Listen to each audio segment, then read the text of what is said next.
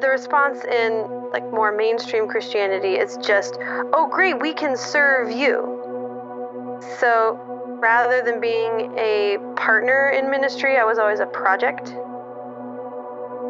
It was like, I keep trying to do what I'm supposed to do, and I feel like I'm just beating my head against a wall. Like, I'm finally figuring out who I am as a person.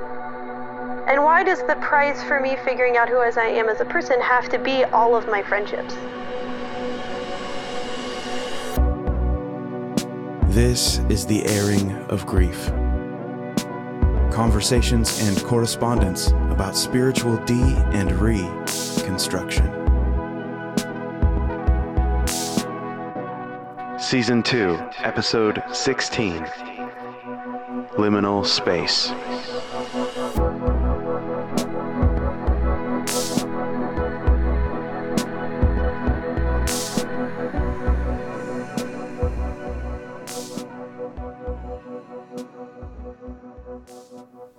Derek, I've been listening to the whole first season of The Airing of Grief, formulating what I might put into a letter or a phone call. I was working on a way to describe how I am in a period of my life where, as I've told some friends, I'm more sure of God these days and less sure of his people. The timing of the first season of The Airing of Grief came at a point in my life when I felt I was grieving so many things. Like I was sort of living in a stage of grief and loss, though not within the context of traditional grief. Some of that grief was connected to being disillusioned by the church and a feeling of being disconnected from and overlooked by Christian friends. So I'm coming to you now in the midst of what people usually think of when they hear the word grief.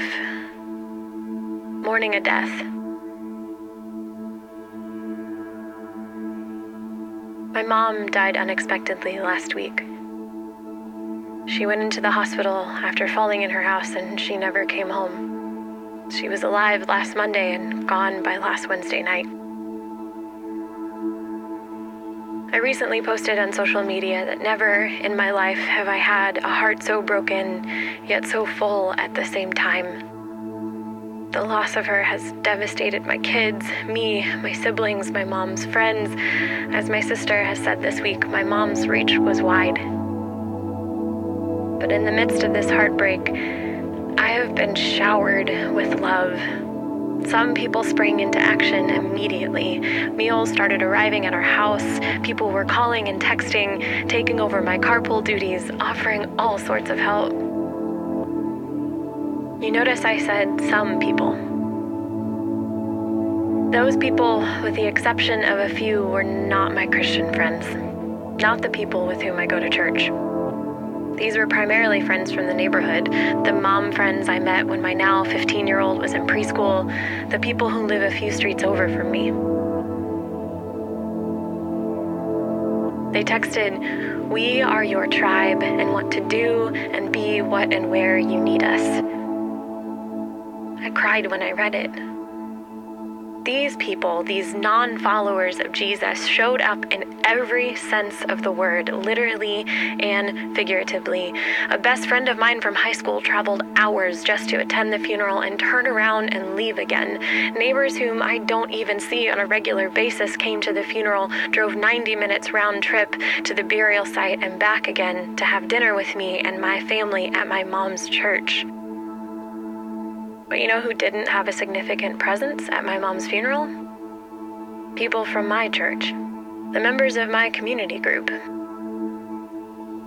As I said, there were a few exceptions. My pastor called and texted several times when my mom was in the hospital. He came to the funeral. He truly offered support and care. But the day of the funeral, exactly 4 people from my church showed up, and every one of them was a staff member.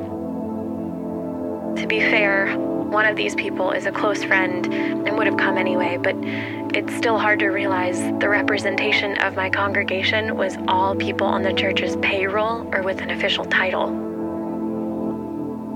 My husband and I were part of the original group of people who planted this church.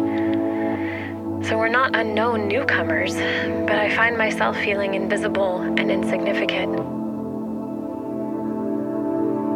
There's a Facebook group page for the women of my church, and it is always busy, with the women organizing meals for the new moms coming home from the hospital with a baby. Aren't birth and death life's big events? If so, where were these women, my church family, when my mom died last week? I told my husband the harsh truth is that maybe we're simply the wrong demographic. This young, vibrant church full of families with young children seems to have forgotten about those of us in other seasons of life. What about those of us who aren't going into the hospital and coming out with a new life, but taking someone into the hospital and coming out without that person? Is this what the modern church has come to? That a person's church community is so skewed in a particular direction, the hipster church, the traditional church, the elderly church, that there's no cross-culturalism? If so, that means every church will always be overlooking someone who's outside the demographic. Thank God for my neighborhood tribe.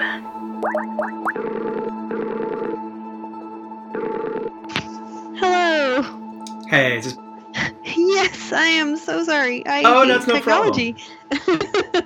No, it's miraculous that any of this is even possible. That is true. Yeah. So it's no problem at all. Thanks so much for bearing with us and for making some time to chat today. No, thank you so much. I appreciate it. I've been a fan a very long time, so it's pretty cool, actually. Yeah. Well, gosh, I'm just anxious to hear some of your story.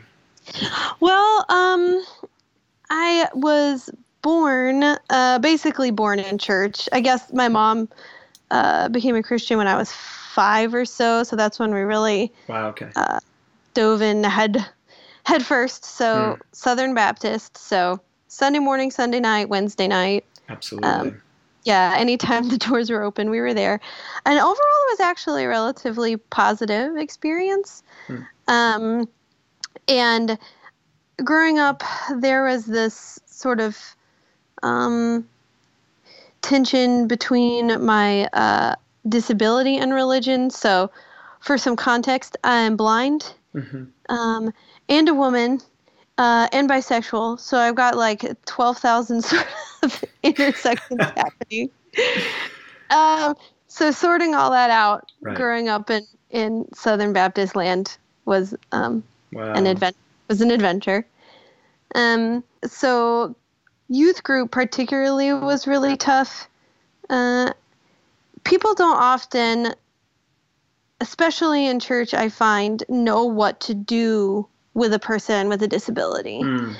So it's one of a few responses. It's either, I spent a brief amount of time in the Pentecostal church, so the response in that situation is usually, God can heal you if you have enough faith, which I was always like, that's silly, because I'm perfectly fine the way I am. So, why do I need to be fixed if I'm fine? Or the response in like more mainstream Christianity is just, oh great, we can serve you. So rather than being a partner in ministry, I was always a project. Right. So that doesn't feel very good. No. And so through high school and college, there was always this really stark tension between what I really wanted a relationship with Christ. Like I really wanted to be right in that way. Yes. And like I never doubted that any of it was true. That never occurred to me to question that, I guess. Like I feel like I was relatively well informed and well read, and so after a lot of back and forth, a lot of dramatic in and outs of church, so I would like, the cycle was always like this. It was always dive headfirst into religion, except with my theater and music friends, like I'd be a completely different person. So it was these separate people, because I thought in church, I'm supposed to be this way. And then with my other friends, I can swear or drink or whatever. Right. That's fine. So it would always be a cycle of dive in head first, and maybe if I do it right this time, then I won't cycle back to these terrible life choices.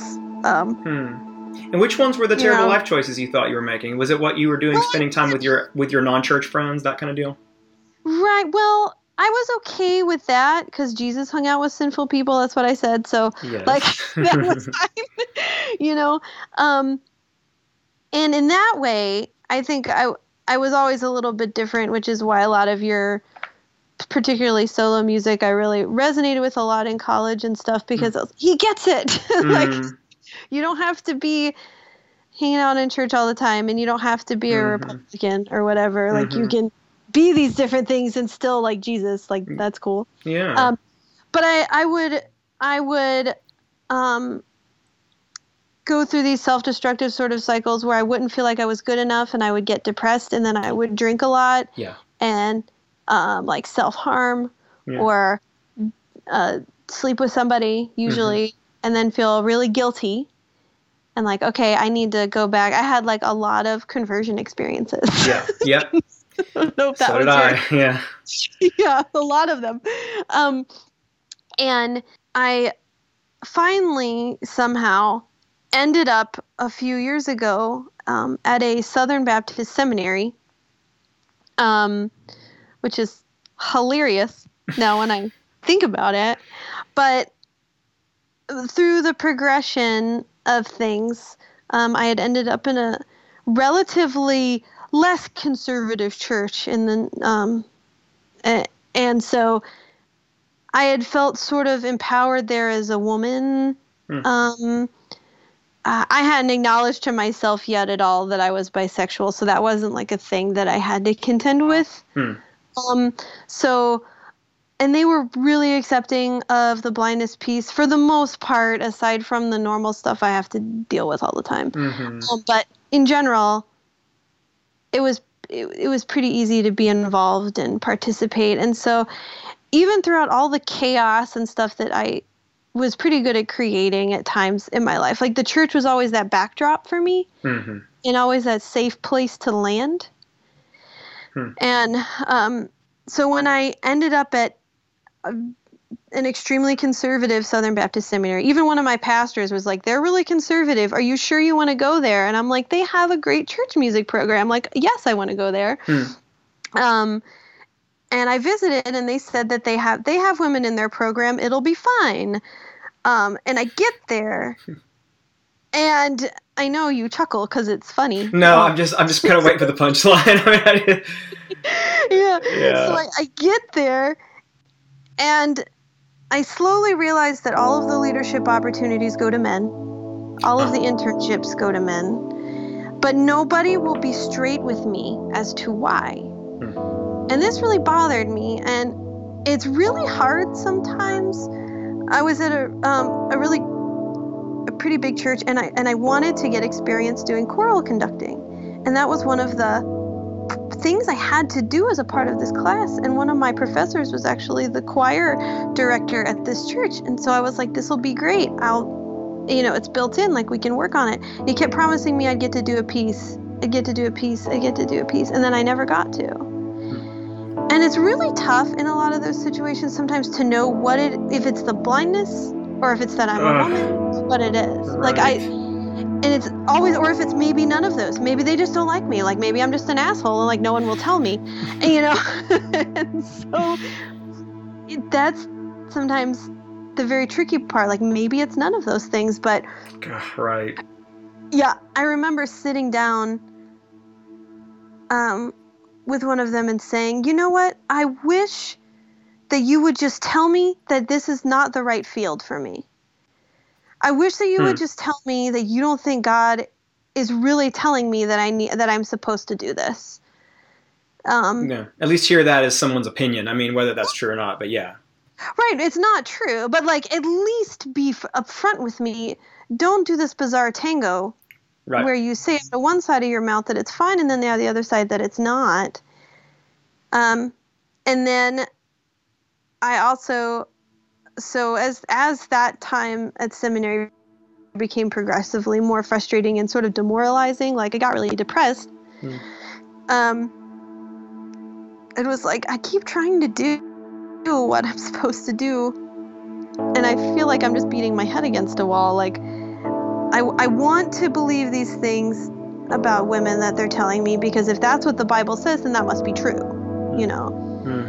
And I had a very strong belief in inerrancy, so I'm like, if that's what they say it says, even if they're flawed men and they have, right, you know, about their privilege, they're blissfully unaware about some of these things, like I want to believe them. Like I want to believe that they're right, but I struggled so much with that, and I began to struggle. One of my dearest friends is trans and started living as a woman. And like everyone was like, that's so sad. And I'm like, but she's not sad. Like, right. Yes. She's happy, you know? And so it's like what you were saying before. It's like, why do you talk about the faith required for my healing? What do I have to be healed of? Like, I'm happy. I'm fine. I'm a blind person. I'm not a broken sighted person. Like, that's exactly right. But the other thing is, it also sounds to me that all of that, I want to get right back into your story, but all of that to me also sounds like kind of classic fear-based consumerism, which is like, if we can just persuade you that there's this thing that's not ideal, that could be better, that should really be different, like if your breath was better, you'd get more dates, or if you had this cooler car, you'd be happier, and so they create the need for the exact product that they have to sell you. Yes. And it seems like there's a lot of that going on in the church as a means of manipulating behaviors, or even just as a means of justifying the worldview. It's like, that's why if you got one shot with somebody, it's like you drop them the 4 spiritual laws, because it's like, well, that's going to at least leave them with this, you're on the wrong side of a chasm, and you're not, and like God wants to make your life better, but this thing has happened without your knowledge, that has actually caused you to be out of sync with your best life or something. And now that we've sold you that idea, surprise, we actually have a solution for you also. Once we convince you that you're completely depraved and you have no hope, have this. We have it. Yeah. Oh, we just happen to also have the solution. I mean, it's like, but so it's kind of like, that's the only way the logic works. Because otherwise, if you just come in with the solution, then somebody would say exactly what you said, which is intuitive and which is correct, which is, I don't totally understand what it is that you are healing me of, or saving me from, or rescuing me from. And like your friend, like your transgender friend, it's like, I don't in what way do you believe you're improving her life? Because she seems very happy, and she seems very like sorted out. Like she's finally happy. Finally happy. Yeah, that's right.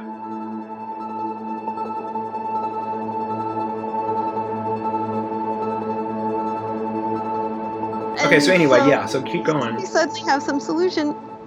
And so I was married at the time, and then had this sort of epiphany with a friend on a trip that, like, the relationship as it functioned at the time was pretty emotionally abusive, which made sense considering my growing up and stuff. So it was just my pattern, like, make everybody else happy. Like, make everyone else happy and manipulate my emotions and what I do and my behavior and everything that I say to please everybody around me, then everything will be fine. There will be peace in the land. Unfortunately, I didn't handle that well, and I made some choices that I regret. But what happened was the unraveling of my life very rapidly.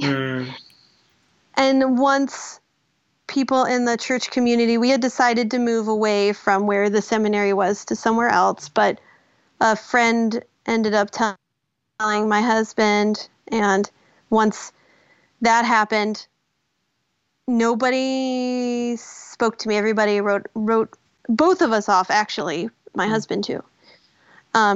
Which I sort of feel bad and sometimes that he lost a lot of his community because of me. But it's suddenly my best friend of 11 years no longer speaks to me. Like she doesn't talk to me anymore. Most of the people, I look at pictures of my wedding, most of the people that were with me in my wedding don't talk to me. And I just look at that and go, is that what God would want? Right. No. I mean, if God is who you say he is, then that's not how he would treat me. That's right. You know? And so therefore you are being you are a terrible advertisement for him right now in the way that you're responding to this. Yeah. If God is there, if he's who you say he is, then the way that you're treating me under whatever circumstances, like that's the irrelevant part. In the way that you're treating me is inconsistent with and a bad advertisement for him and what you say that his character is. And so it's really confusing and it's really like hard and disappointing. And it's like a thing that I feel like it comes up pretty often in conversations I have with people, which is that like people love talking about, church people love talking about community and doing life together and all this stuff, and they love it. And it's like they're in this constant practice stage. But then when it really comes time and something really, because it's like it doesn't really matter until it's hard and until it does matter. And it's like, and that's usually when hard things, unexpected things happen. And interesting how that always seems to be because of the like moral implications on themselves, that's when Christians tend to back up and back out and depart and detach. And that's basically all the rest of this has been the test run. Right now, when you're leaving, this is actually the first run at community that you've been talking about. This is our first at bat with that. And so it makes no sense. It's like a lot of things I feel like in the church where Christian folks love the idea of vulnerability and transparency and the confessing of sin and radical, kind of talk about that sort of thing in community and all that stuff. They love, the ideas. They just don't want anyone to really do it because that terrifies people. Oh, I have been to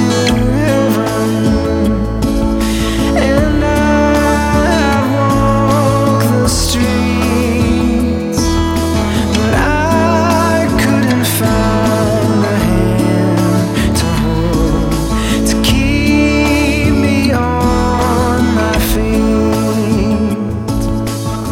No, they don't want anyone to really do it, and they don't want anybody to not be repentant. Like if you come and you're in this state of repentance and you're willing to do whatever they want you to do Right. to change, but it's like, what if I don't feel like I need to change? Right. What if like I'm finally figuring out who I am as a person, and why does the price for me figuring out who I am as a person have to be all of my friendships Right. and everything I've invested all like my life in? Right. My identity in? Why does me figuring that out have to mean I lose all of that? That feels unfair to me. It does feel unfair, and it also feels very much like relationships with criteria, relationships with condition, and like love with condition, which is, well, we'll hang out with you. You can stay, but you have to be repentant, or you have to be repentant in these particular terms and use the words and we need to really hear it fully. And then, okay, cool, we'll kind of inch back towards you and you can stick around. And that isn't any kind of love. Like No. Love with condition is really not any kind of love. At least not in practice and not the way that it feels. And I'm not saying, because I can hear the voices in my own head of saying, well, that's not to say love to the, loving someone in a way that wants the best for them and that is trying to seek out their good. And yes, right. But to say, in order for us to continue this conversation, here are some conditions that you have to meet in order to come to me and come on my terms. And if you're not willing to do that, then we just don't continue the conversation. And that doesn't sound like any kind of love to me. And how do you get over that though? Like how the fuck at 32 am I supposed to start over? Right. Like that's where I'm at right now. Like I don't know what to do. Like I've sort of reached the point where I've accepted that these people are not my friends anymore. And like I struggle with thinking of, well, there went 11 years of my life or whatever, right. Yeah, well, and it's interesting. I mean, I can literally hear myself like getting kind of, I'll carefully use the words righteously indignant on your behalf, and that's why I feel like I'm like getting like, I'm probably sounding a little harsh, mean towards that style of Christianity, or that it's just that style of behavior, and it's frustrating to me, and it's disappointing, and I can hear how the effect that it's had, and so it frustrates me, and I obviously know the feeling well, and so it just kind of triggers those emotions. But and so I don't mean to paint with such a broad brush, but I can tell you that what the way that I feel like I rationalized that in my story, because I went through a 98.5% friend turnover, when I went through my divorce and when I was like kind of detaching from the church and some of those things. And there's a lot of those thoughts of like, oh, well, that was a lot of wasted time, and that was a lot of wasted emotional investment, and that was a lot. That's true. It does feel that way. But a few things, and these are things but I'm going to say them anyway. And one is what you do is, one thing is you realize that maybe better to know that the relationships that you had, at least for now, as they appear, and these could all change, and people come back, and amends can be made. But it turns out maybe you think about using a different term for those folks, because friends, in my opinion, real good, true friends, challenging as it may be sometimes, to be in relationships with people, and that moves both directions, don't bail. And so maybe you haven't really found your people and your friends yet, because apparently that's not who those people were. I mean, it proves out, like the fruit proves the tree, does it not? And so, so for me, the friends that I have now, who I've made on the other side of some of this, I have a very strong sense that these folks are going nowhere, and mostly because of the time that they met me, and because the spark of our friendship was in the midst of such hard things, and that were among the first things that they learned about me. And if they could go with me through that, then I can't imagine there's anything that's going to pose any challenge to our relationship from here forward. So it's like, if those people were left for whatever reasons they did, that means there were conditions under which they were going to leave. So you know what? They couldn't really hold the weight of your emotional investment and trust and affection. So good to know. Which means it was gonna, like, there was a hole in the boat, and it was already there, and it was bound to sink. So better to be aware of that and get into a better boat with folks who aren't going to jump. And I'm not saying that you or I or anyone, I'll just keep it personal, but like for me, like I'm not saying that I made it easy or that I make it easy. Even today, that I make it easy for my friends sometimes to stick with me. I don't, and neither do they sometimes. But we're committed and we stick through it together. And for people who are going to leave, if there's a condition under which they will leave at a certain low threshold, that means it wouldn't have mattered what it was, that they weren't going to stick around. And so better to go ahead and know that, and let's find some folks who will. And let's find our friends, and get into some relationships that are going to last, and that sort of thing. I mean, so that's really, I have wound up over time, and on the other side of some reconstruction, even just personally, being really grateful. I'm like, man, I'm so grateful that I know now, and I'm so grateful that like I'm not in relationships with some of those people anymore, because if I was, it would just be a matter of time of something that's going to happen, that's going to be the straw that broke that particular camel's back, and then it just would have been that much longer. I'd rather just go ahead and start committing to and investing into people who are really, I think, gonna stick around.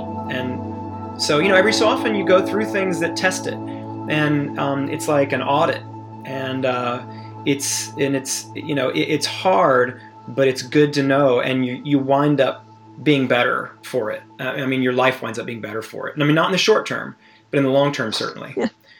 So I hope so. Do you feel that way at all? Have you reconstructed in terms of your community at all? Have you found some new people that feel different fundamentally to you? It's sort of tricky because in some ways, yes. So I've gotten pretty into like improv comedy. Oh my God, that's amazing. Yeah, so it's super fun, and I never thought, like, my dad sort of laughs. He's like, out of all my children, I never thought you would be the one to go into that. Amazing. And I've started like running and stuff. So, like I've found new friends, like a new friend circle, but I'm the kind of person that like really enjoys like deep relationships, and that just takes time, and I'm not patient. I feel like I already put all the time into that shit. Like I have to do it all again. I got lost in the swelling crowd, and I could not afford to eat. You only have what you came in with, so I'm living on the streets.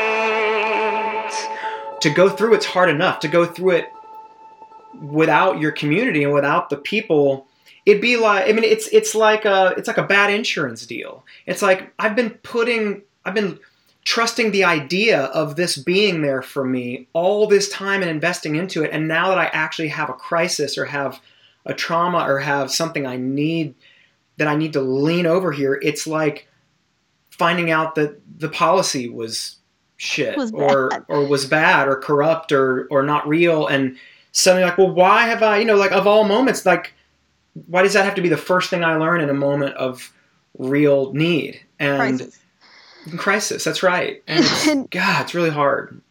And trying, and then when I think about it, and when I really think about it, I'm like, well, I always loved God more than I did the church. I loved some of the ideas of church, and there's certain things I miss. I miss silly things like potlucks and old hymns, like really stereotypical traditional Southern things that I miss. Mm. And sweet old men with gum at the altar for some reason, like those sort of things, but like I never really felt like I belonged anyway. Huh. If I really think about it, it's like I always had these things I was always trying to fight against, I was always having to justify my existence. I was having to justify to somebody that I have the right to be here. I have the right to do this as a woman. I have the right to be here as a blind person. I have the right to move through the world just like you do. Yeah.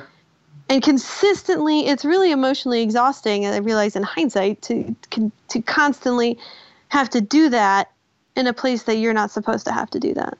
I know. Right. And so where does that leave you now? Like how does the having to go through all that and the disappointment that you feel, or just the reality you find yourself in at this point, how does that all bear on your actual feelings towards the idea of God? There's a lot I still don't know, but I guess the one thing that I consistently think of is that it's not God that got it wrong. We've just really fucked it up. And so, like, I just struggle to, like, maybe it's just not wanting to accept responsibility for things. I don't know. But I struggle with the idea that there is no God. Like, I can't bring myself to that. Even if sometimes I want to, I just can't, I know I'm okay with, like, no hell. You know, I'm okay. I'm okay with like figuring out what does the crucifixion mean. Then I'm a little more okay with some maybe universalism, but I just can't. The one thing I still have after all that is that somebody is there preserving me through this, because I don't feel. I feel. And you don't think that's you? I don't know. Like, I feel selfish to think it's me. Yeah. Like, but I completely, you know? yeah, I do understand that. And but do you think that, could it be that the root of that feeling selfish about that is in kind of a patriarchal, religious construct, is like that you couldn't possibly take credit for something like that? I'm just saying, I don't know, because I don't know really either way. I don't, but I understand that instinct, because I feel that a lot. Yeah. So I guess I just want to feel like we are created beings with some sort of purpose. Mm-hmm. And I guess I don't want to feel like this is all there is. Right. And maybe if this is all there is, then we better get fucking to it and like, yeah, kind of not mess shit up. Yeah. Really like take responsibility for our stuff, so we don't get a no take two. No. Right. So there's some level of that, but I guess I want it to be true. Yes, right. I still want it to be true. Yes, yeah. That makes sense. And I'm glad that you're fighting for that. I'm glad that you are, because it's a fight. It's a struggle to believe things in light of what seems to be evidence to the contrary. I mean, even if it's just things you observe about things, the way things are occurring in the world. But like, if your problem really is not with the God who may be there, but it's with these other expressions and these other ancillary things that have come from religion, whatever, because it's just easier to throw your hands up and to just kind of leave it all. But it's harder to fight for the parts that still ring true, and that's what I hear you doing, and which I appreciate, and I'm glad to hear that, like, because that's the harder path. It's a hard path, So anyway. It is sometimes. It's a little lonely. Yeah. Oh, I have been to heaven, and I've walked the streets, but I couldn't find a hand to hold to keep me on my feet. No, I couldn't find a hand to hold to keep me on my feet. I mean, so my last question, really quick. I'm sorry I've kept you so long. Is No, you're like, fine. and so have you found a place to practice that where you feel no? I haven't really looked though. Like, I think about it and I just get sort of overwhelmed, so I don't do it. Yeah. Like, I avoid the whole thing. Yeah. And I don't know if that's the healthiest approach, but so many things going on, like trying to figure out the rest of it, and so I think about it sometimes. I have a toddler. And so as he gets older and more verbal and stuff, and my mom is still very Christian, obviously, and a lot of my family is, and so she gets very sad and disappointed that when he doesn't seem to know things that I knew at 3 about the Bible and stuff. And I sometimes feel disappointment in myself, like I should give him the opportunity to choose, but like I don't want to set him up to fail either. And just bring him somewhere that like is ultimately teaching him things that I don't believe. Right. And having him believe things about himself that aren't true. That's exactly right. Yeah, just So knowing it's that. like, what do I just do? to tie up knots that you'll have to undo later. I mean, that's exactly. So I sometimes think about it, and I'm like, I know. I mean, I live in a very blue city, so I could find some anywhere really that would fit whatever I decided, whatever frame I wanted to put around it, Yeah. So I'm sure it's there. I just don't know if like, I don't know if I can do that again to myself. I miss the community aspect, like the built-in community, and I haven't really found a church replacement. I found other things to fill my time with, but I haven't really found something that feels like church. And maybe that's good, ultimately, but I still miss it. Yeah. Sometimes. Yeah, I do too. Yeah, so absolutely. If you find one, let me know.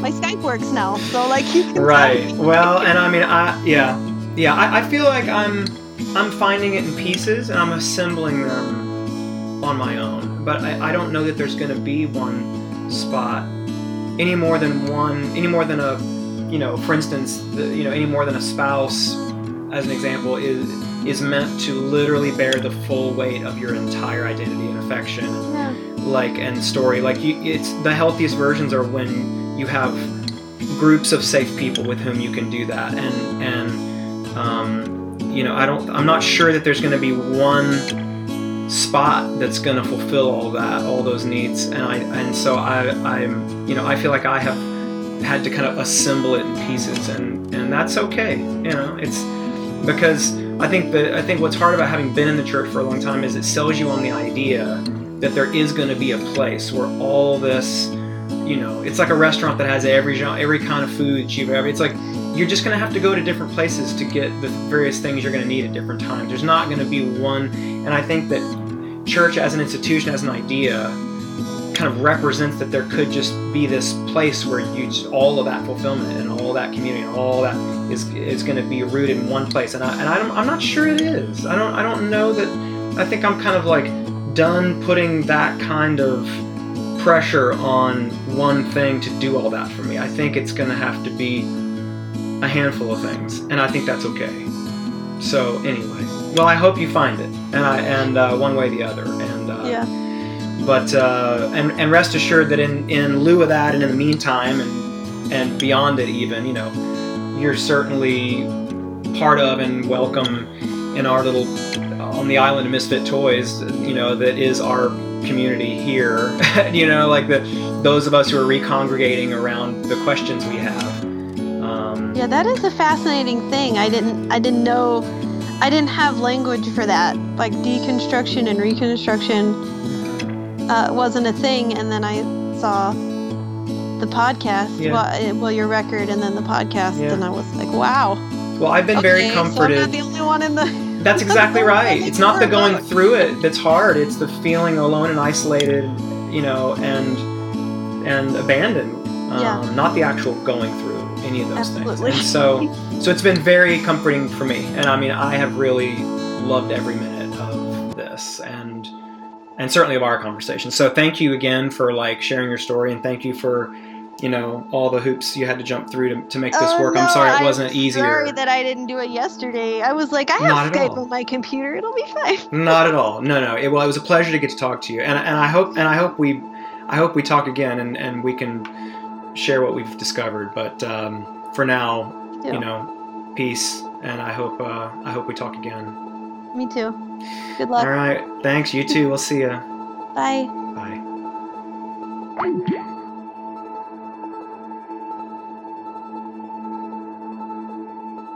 Thanks so much for joining us for another episode, especially in our times of loneliness and even feelings of abandonment when we're in between chosen communities or have a hard time recognizing which relationships are even sacred to us.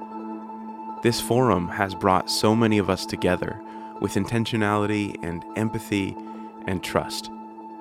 It's a point of connection for those who write and who call and who listen, so thank you all for being with us to make that happen. Make sure you continue to share the podcast with those you encounter who need to hear these conversations and who need to know that this same space is being held for them. For more, you can check us out at theairingofgrief.com. We are, of course, on Twitter, Instagram, Facebook, and you can also help support the podcast at patreon.com/theairingofgrief. Once the season winds down officially, we'll continue to release bonus content and calls to our patrons there. We so appreciate all of you guys. Thanks for listening and engaging and being with us in all of this. And that's all for now, but we will see you next week after church for the airing of grief.